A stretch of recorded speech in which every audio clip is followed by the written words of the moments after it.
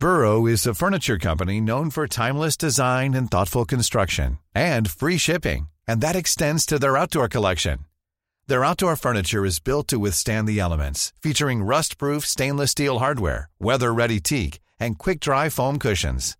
For Memorial Day, get 15% off your Burrow purchase at burrow.com/ACAST, and up to 25% off outdoor. That's up to 25% off outdoor furniture at burrow.com/ACAST. Do you know a student getting ready to go to college? Or are you looking at going back to school yourself? The Woodward Hines Education Foundation and the Get to College program help more Mississippians get to and through college to get certificates and degrees that lead to meaningful employment. They offer free college planning advice, including hands-on FAFSA completion assistance through in-person or virtual appointments. Visit gettocollege.org to learn more.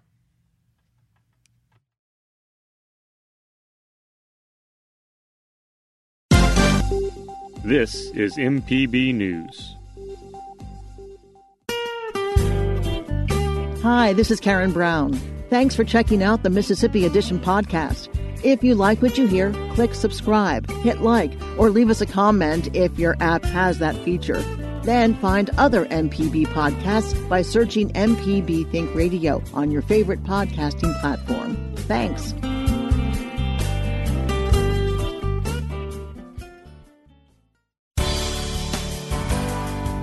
Good morning. It's 8:30 on Wednesday, May 6th. I'm Karen Brown, and this is Mississippi Edition on MPB Think Radio.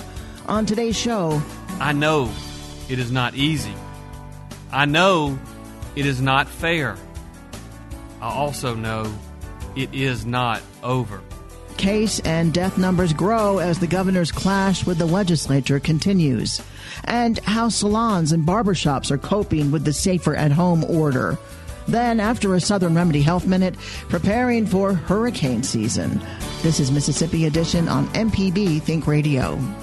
COVID-19 cases and death totals continue to grow as Governor Tate Reeves loosens restrictions on Mississippi businesses. Since announcing the revisions to his safer at home order on Monday, the state health department has reported 657 new cases of the disease. During his daily press briefing yesterday, Reeves addressed the ongoing threat of the coronavirus. I know it is not easy. I know it is not fair. I also know it is not over. We have to keep fighting as individuals, and we have to keep fighting as a state. There is a reason that we have not thrown the state wide open. I hear the calls for that every single day. It's really where my instinct goes when I know and see the economic disaster that is in front of us. But I just simply cannot do that in good conscience. State Health Officer Dr. Thomas Dobbs says the latest case numbers indicate community transmission is still prevalent in some parts of the state. If we look at the reasons for our ongoing cases, there's numerous possibilities, but certainly we are having ongoing community transmission across the state. So everyone needs to be careful. No place in the state is free from coronavirus. So we need to maintain all vigilance. We're also seeing outbreak settings, especially around nursing homes, and certain counties have a large proportion of our new cases. If we look at the top 12 counties, including Lauderdale, Hinds, Scott, Madison, Leake, Carroll, Jones, Neshoba, Forest, Holmes, and Copiah, those 12 counties account for about 50% of all new cases in the past 7 days. So we do have some areas that have enhanced activity where we will be focusing additional efforts trying to make sure that we can diminish transmission as much as possible. The Mississippi Department of Health is continuing its aggressive testing strategy this week through additional one-day collection sites. One site will be available tomorrow in Monroe County at the Becker Community Center in Amory. Anyone experiencing symptoms related to COVID-19 or who has known or potential exposure to someone with COVID-19 and feels they should be tested must first go through a free screening from a UMMC clinician through the C Spire Health UMMC triage app.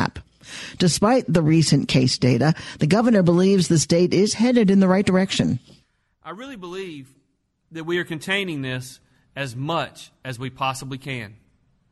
Do not mistake my hope and pride in the people of Mississippi for a belief that this cannot get worse.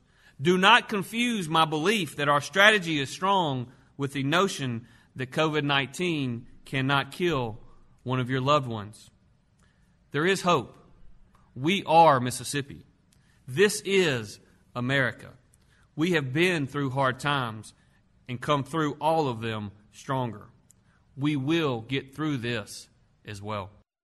As the governor and medical officials navigate health concerns, a battle over CARES Act spending power continues. Governor Reeves continues to express frustration with lawmakers over a bill passed last week that gives appropriation of $1.25 billion in federal funds to the state legislature.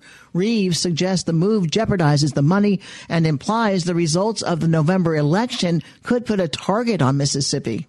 Whether told to do so by the legislature or not, I promise you, the OIG's coming back to get that money.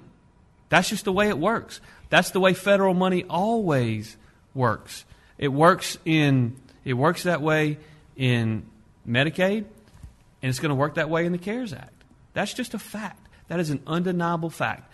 And I will tell you, if the Trump administration gets reelected, and I am going to work as hard as I can if we ever get beyond this virus to make sure that happens, the Trump administration's OIG is going to make sure those monies are spent appropriately.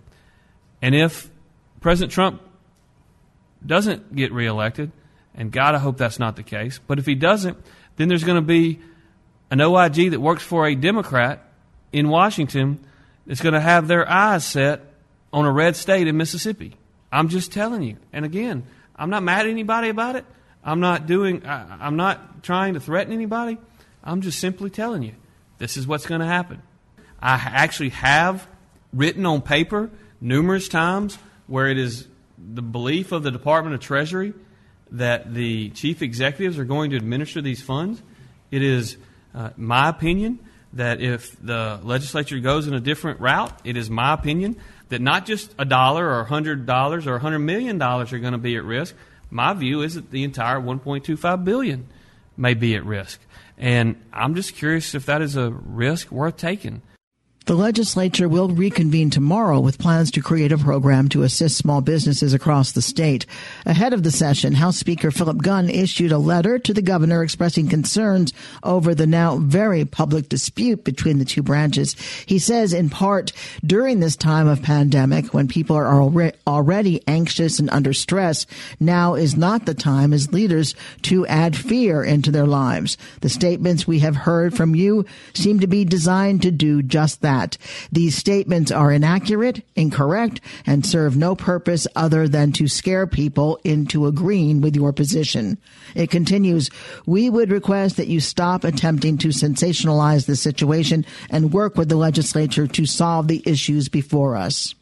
Next, how salons and barbershops are coping with the Safer at Home order. This is Mississippi Edition. This is MPB Think Radio. Mississippi is our mission.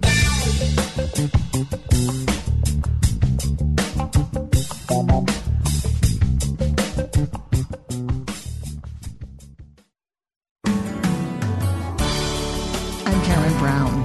Restaurants and bars are set to reopen tomorrow following revisions to the governor's Safer at Home order. But salons and barbershops remain closed. Lindsay Cash with Vamp the Salon in Jackson says she wants to work with state leaders to develop a plan to reopen salons soon while also keeping customers safe. She tells our Kobe Vance selling product is not enough. We're not a product-based business. We do sell products, shampoos and hairsprays, but with people not going anywhere, they're not really needing styling products. So we've been able to sell a small amount of products to generate a little bit of income there, not enough to even pay the light bill or the rent, honestly. So, in a salon or a barbershop even, you generate revenue by having clients in your chairs and performing services on those people. And with us being mandated to shut down, or even electively shutting down, we have no way possible to generate any revenue for our business. So not only has the business taken almost a complete and total hit, but our stylists have taken a 100% hit on their incomes. They've had the ability to produce anything for their families. They've had it completely taken away from them with no real end in sight. And as more businesses begin to be able to reopen, like as the governor keeps opening more places, does it feel unfair that your businesses keep getting left out of that? Absolutely, it feels unfair. I don't doubt. In fact, I feel strongly that Tate Reeves cares deeply for our state, and I can't imagine the tremendous pressures that he is under. He seems to have faced every disaster he possibly could in such a short amount of time since taking office.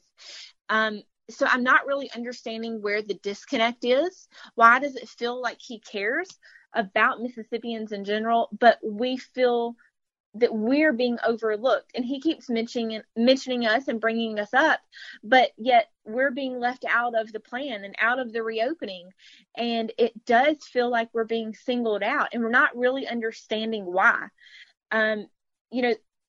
The salon industry is predominantly a female-owned and operated industry, especially in the South, a southern state like Mississippi. It is mostly women who own salons and work behind the chairs. And so we're just kind of feeling like we're left out here a little high and dry with no solution on the table. Lindsay Cash owns Vamp the Salon in Jackson.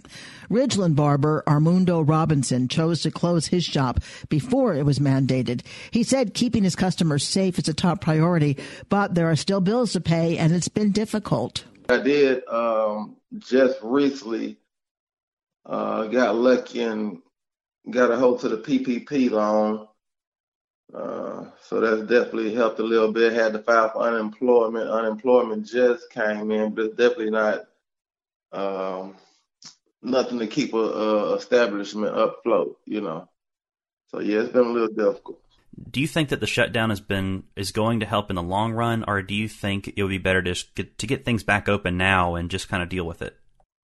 Well, me being a realist, I think it'll actually help.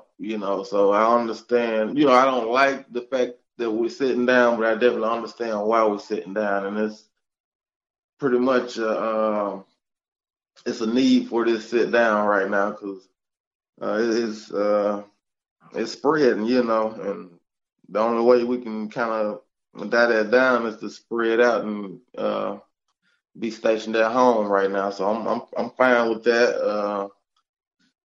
I definitely think that's the way to go. What would it take to what kind of assistance would it take to be able to continue on? It'll pretty much take if like once the PPP money run out, if we're not back in the shop, if they can grant another PPP loan that's actually forgiven instead of looked at as a loan to where we got to pay back, that could definitely keep us afloat. What's been things like with clients? Have they been concerned during this time? Yeah, my clients, they very. We go past the client stage. It's more like my friends and family. So they definitely reach out and check on us to make sure we're okay. And a good majority of them honestly ask me to reach out if I need anything for assistance with keeping the shop afloat. So yeah, we very thankful for the clients. Armando Robinson is a barber from Ridgeland. The governor's Safer at Home order expires May 11th. Coming up after a Southern Remedy Health Minute, preparing for hurricane season. This is Mississippi Edition on MPB Think Radio. Hi, I'm Jason Klein from Fix It 101. If you ever thought about changing the doorknob or fixing a leaky faucet, some jobs just aren't that difficult, and yes, you can do it. If you want to find out how to do those things, listen to Fix It 101, podcast everywhere. I'm Dr. Jimmy Stewart, professor of pediatrics and internal medicine at the University of Mississippi Medical Center, and this is a Southern Remedy Health Minute. I find got an esophagus problem. It stretches and shrinks a lot. Might have to go to Jackson and get this surgery where they go in through the mouth and they clip the muscles that cause the spasms. The fancy term for it is esophageal myomectomy. For everybody else who's not familiar with this, esophageal strictures, the esophagus, of course, is the tube that goes from the throat down into the stomach, the upper part of the stomach. And it's a muscular tube that helps to propel food down as it contracts. And normally it contracts rhythmically from the top to the bottom. Sometimes you can get strictures or scar tissue, or sometimes you can have esophageal spasm, which is that muscle is not appropriately pulling food down, so it's spasming, just like you would get a muscle spasm in your leg or a muscle anywhere else in your body. So a couple of different ways that they can treat that is the EGD is where they stick that lighted scope down into the esophagus, and they can do some testing while they're there. They can also do some interventions. Botox has been used pretty effectively, at least short term.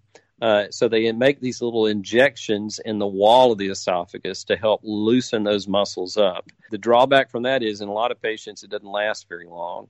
So after doing that a couple of times, if it's not working, then they can move on to further procedures. What they do with this other procedure is they put the same type of scope down and look at that wall, and then they'll make some incisions into the muscular layer to try to loosen that up.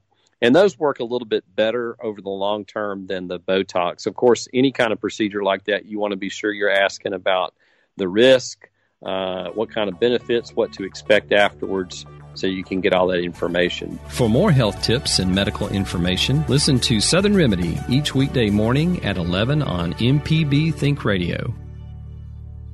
No matter if you use an app to start your car or still have a flip phone, Everyday Tech can decipher today's technology for tomorrow's solutions. Subscribe now to the podcast using any podcast app or the MPB Public Media app. This is Mississippi Edition on MPB Think Radio. I'm Karen Brown. It's Hurricane Preparedness Week, and the Mississippi Emergency Management Agency is asking residents to begin considering plans for the looming storm season. With the added challenge of COVID-19, MEMA Director Greg Michelle says the agency is addressing necessary considerations for response operations, sheltering, and evacuation plans. We have put themes out and giving everybody one thing per day that we want them to think about and review. And, of course, on Sunday, it was determining your risk, basically doing an assessment of where you reside in the state. And should a storm hit, depending on its magnitude, what could the potential effects be on you, and how is it going to affect you from an evacuation standpoint or not? You need to know how you're going to go and where you're going to go. So depending on where you are in the state, based on the evacuation routes, and depending on whether or not contraflow, you wait long enough for contraflow to be enacted, all of those things will affect how you go. And then the big question is, where are you going to go? Because everyone needs to have a place to go in the event of a hurricane. We just need everybody to start thinking about not only hurricane season and what you typically would plan for, but given the uniqueness of hurricane season during a pandemic environment, how does that change? And before we get to some of those details, let me ask you, what should go in your supply kit, regardless of COVID-19? What should be in there? Yeah, all right, good question. So your basic things that we recommend going to supply kit, 3 to 5 days worth of food and water, okay? So these are going to be non-perishable items, things that you can put in a chest or a quick go bag or something like that. You also want to make sure that you've got flashlights, batteries, chargers, given the event that you get to a shelter somewhere that you can, recharge your phones or the devices. Have extra chargers in there. Want to make sure that you've got, if you're taking prescription medication, you want to have also a 3 to 5 day supply, emergency supply of prescriptions. And I'm the world's worst about at times, getting down to the last the last dose and then be out. So you want to make sure that you've got the extra days of that. If you've got children, you want to make sure that you have the appropriate, depending on if they're very young children, you want to make sure that you have enough diapers and wipes and things like that for them, and appropriate food. If you have pets, You got to take care of your pet. So basically 3 to 5 days of sustainment items for you and your family and pets, if that applies. What about should you keep your gas tank filled up, or at least above halfway all the time, or when a hurricane threatens, or what do you recommend? Yeah, I think people, once we start getting more into the heart of this, of course this year we're talking about, the hurricane season, and the hurricanes may be coming in a little earlier. I just think you need to be mindful when reports start coming about and we see these tropical depressions forming. It's important that you keep your tanks in your vehicles full of gas. If you've got a spare vehicle, definitely keep that one topped off. Because getting access, getting fuel, you'll be able to get to the fuel. It's just going to be a matter of being able to, how long is it going to take for you to get and wait in the line. So definitely keep your cars as full or as close to full as you can of fuel during this time. Colonel Michelle, have you heard any projections from the Hurricane Center?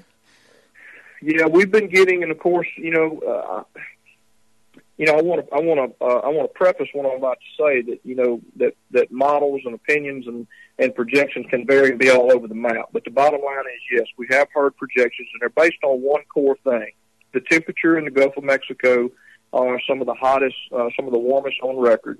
Going back to 1993, I believe, some of the warmest temperatures. So very record temperatures, which make for a potentially volatile environment for hurricanes.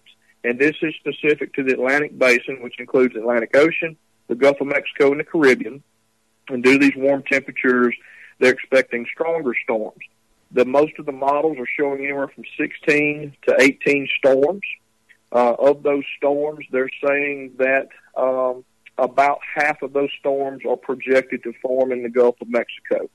They're also predicting that the season would be active earlier rather than later this year. We've seen the past, hurricane season kind of dragging way out to the very end of the hurricane season. This year, they're talking about these storms occurring and forming earlier this season. So we're watching everything very closely. And hurricane season is a 6-month season, so that's a lot of time we're looking forward to. What is MEMA doing to address new challenges, not only in response, but preparedness, given the COVID-19 pandemic? Yeah, that's a great question, and I get that a lot. And one of the things that we're doing is we're talking with our emergency management directors, not only just in the lower 6 counties, but all over the state, more regularly and more frequently. And what's encouraging is that the emergency management directors, dealing with and responding to natural disasters in Mississippi is unfortunately not something they aren't accustomed to. But what I have found is during this pandemic is there's been a lot more requests for engagement collectively, which I like.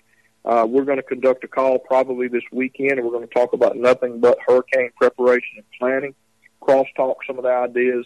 Things such as what in shelters, putting up batting material so you can separate your sleeping areas if you have to put and violate the number of people. Obviously, if you put a lot of people in a shelter, you may not be able to maintain the numbers, but we can at least put things in play that would prevent the spread of COVID. Should that be an issue, and in putting monitoring stations in place. So all of these types of environments, this has generated discussions that we typically would not be having at this point in the game, but we are, and that's a good thing. Is MEMA's website a resource for preparation? Absolutely. These talking points that we talked about, my communications director has done a wonderful job about putting stuff out every day this week about things for folks to think about. We're also tied into Mississippi Department of Transportation's evacuation routes. They do an outstanding job of clearly articulating and identifying where those routes are, and if those routes get blocked and identifying alternate routes. All of that's tied to our website, and we push storm updates as well. When storms start forming and we start tracking those storms, we put daily updates out there to make people aware about where that storm is, what the potential of that storm is. In challenging Mississippi. Colonel Greg Michelle is the Executive Director of MEMA, the Mississippi Emergency Management Agency. Colonel Michelle, thanks so much for being with us. Karen, thank you as always. Hurricane season begins June 1st. This has been Mississippi Edition on MPB Think Radio. Thanks for listening to the Mississippi Edition podcast from MPB News and MPB Think Radio. Don't forget to subscribe if you haven't already, and if your app lets you, leave a comment or review. We really do appreciate it.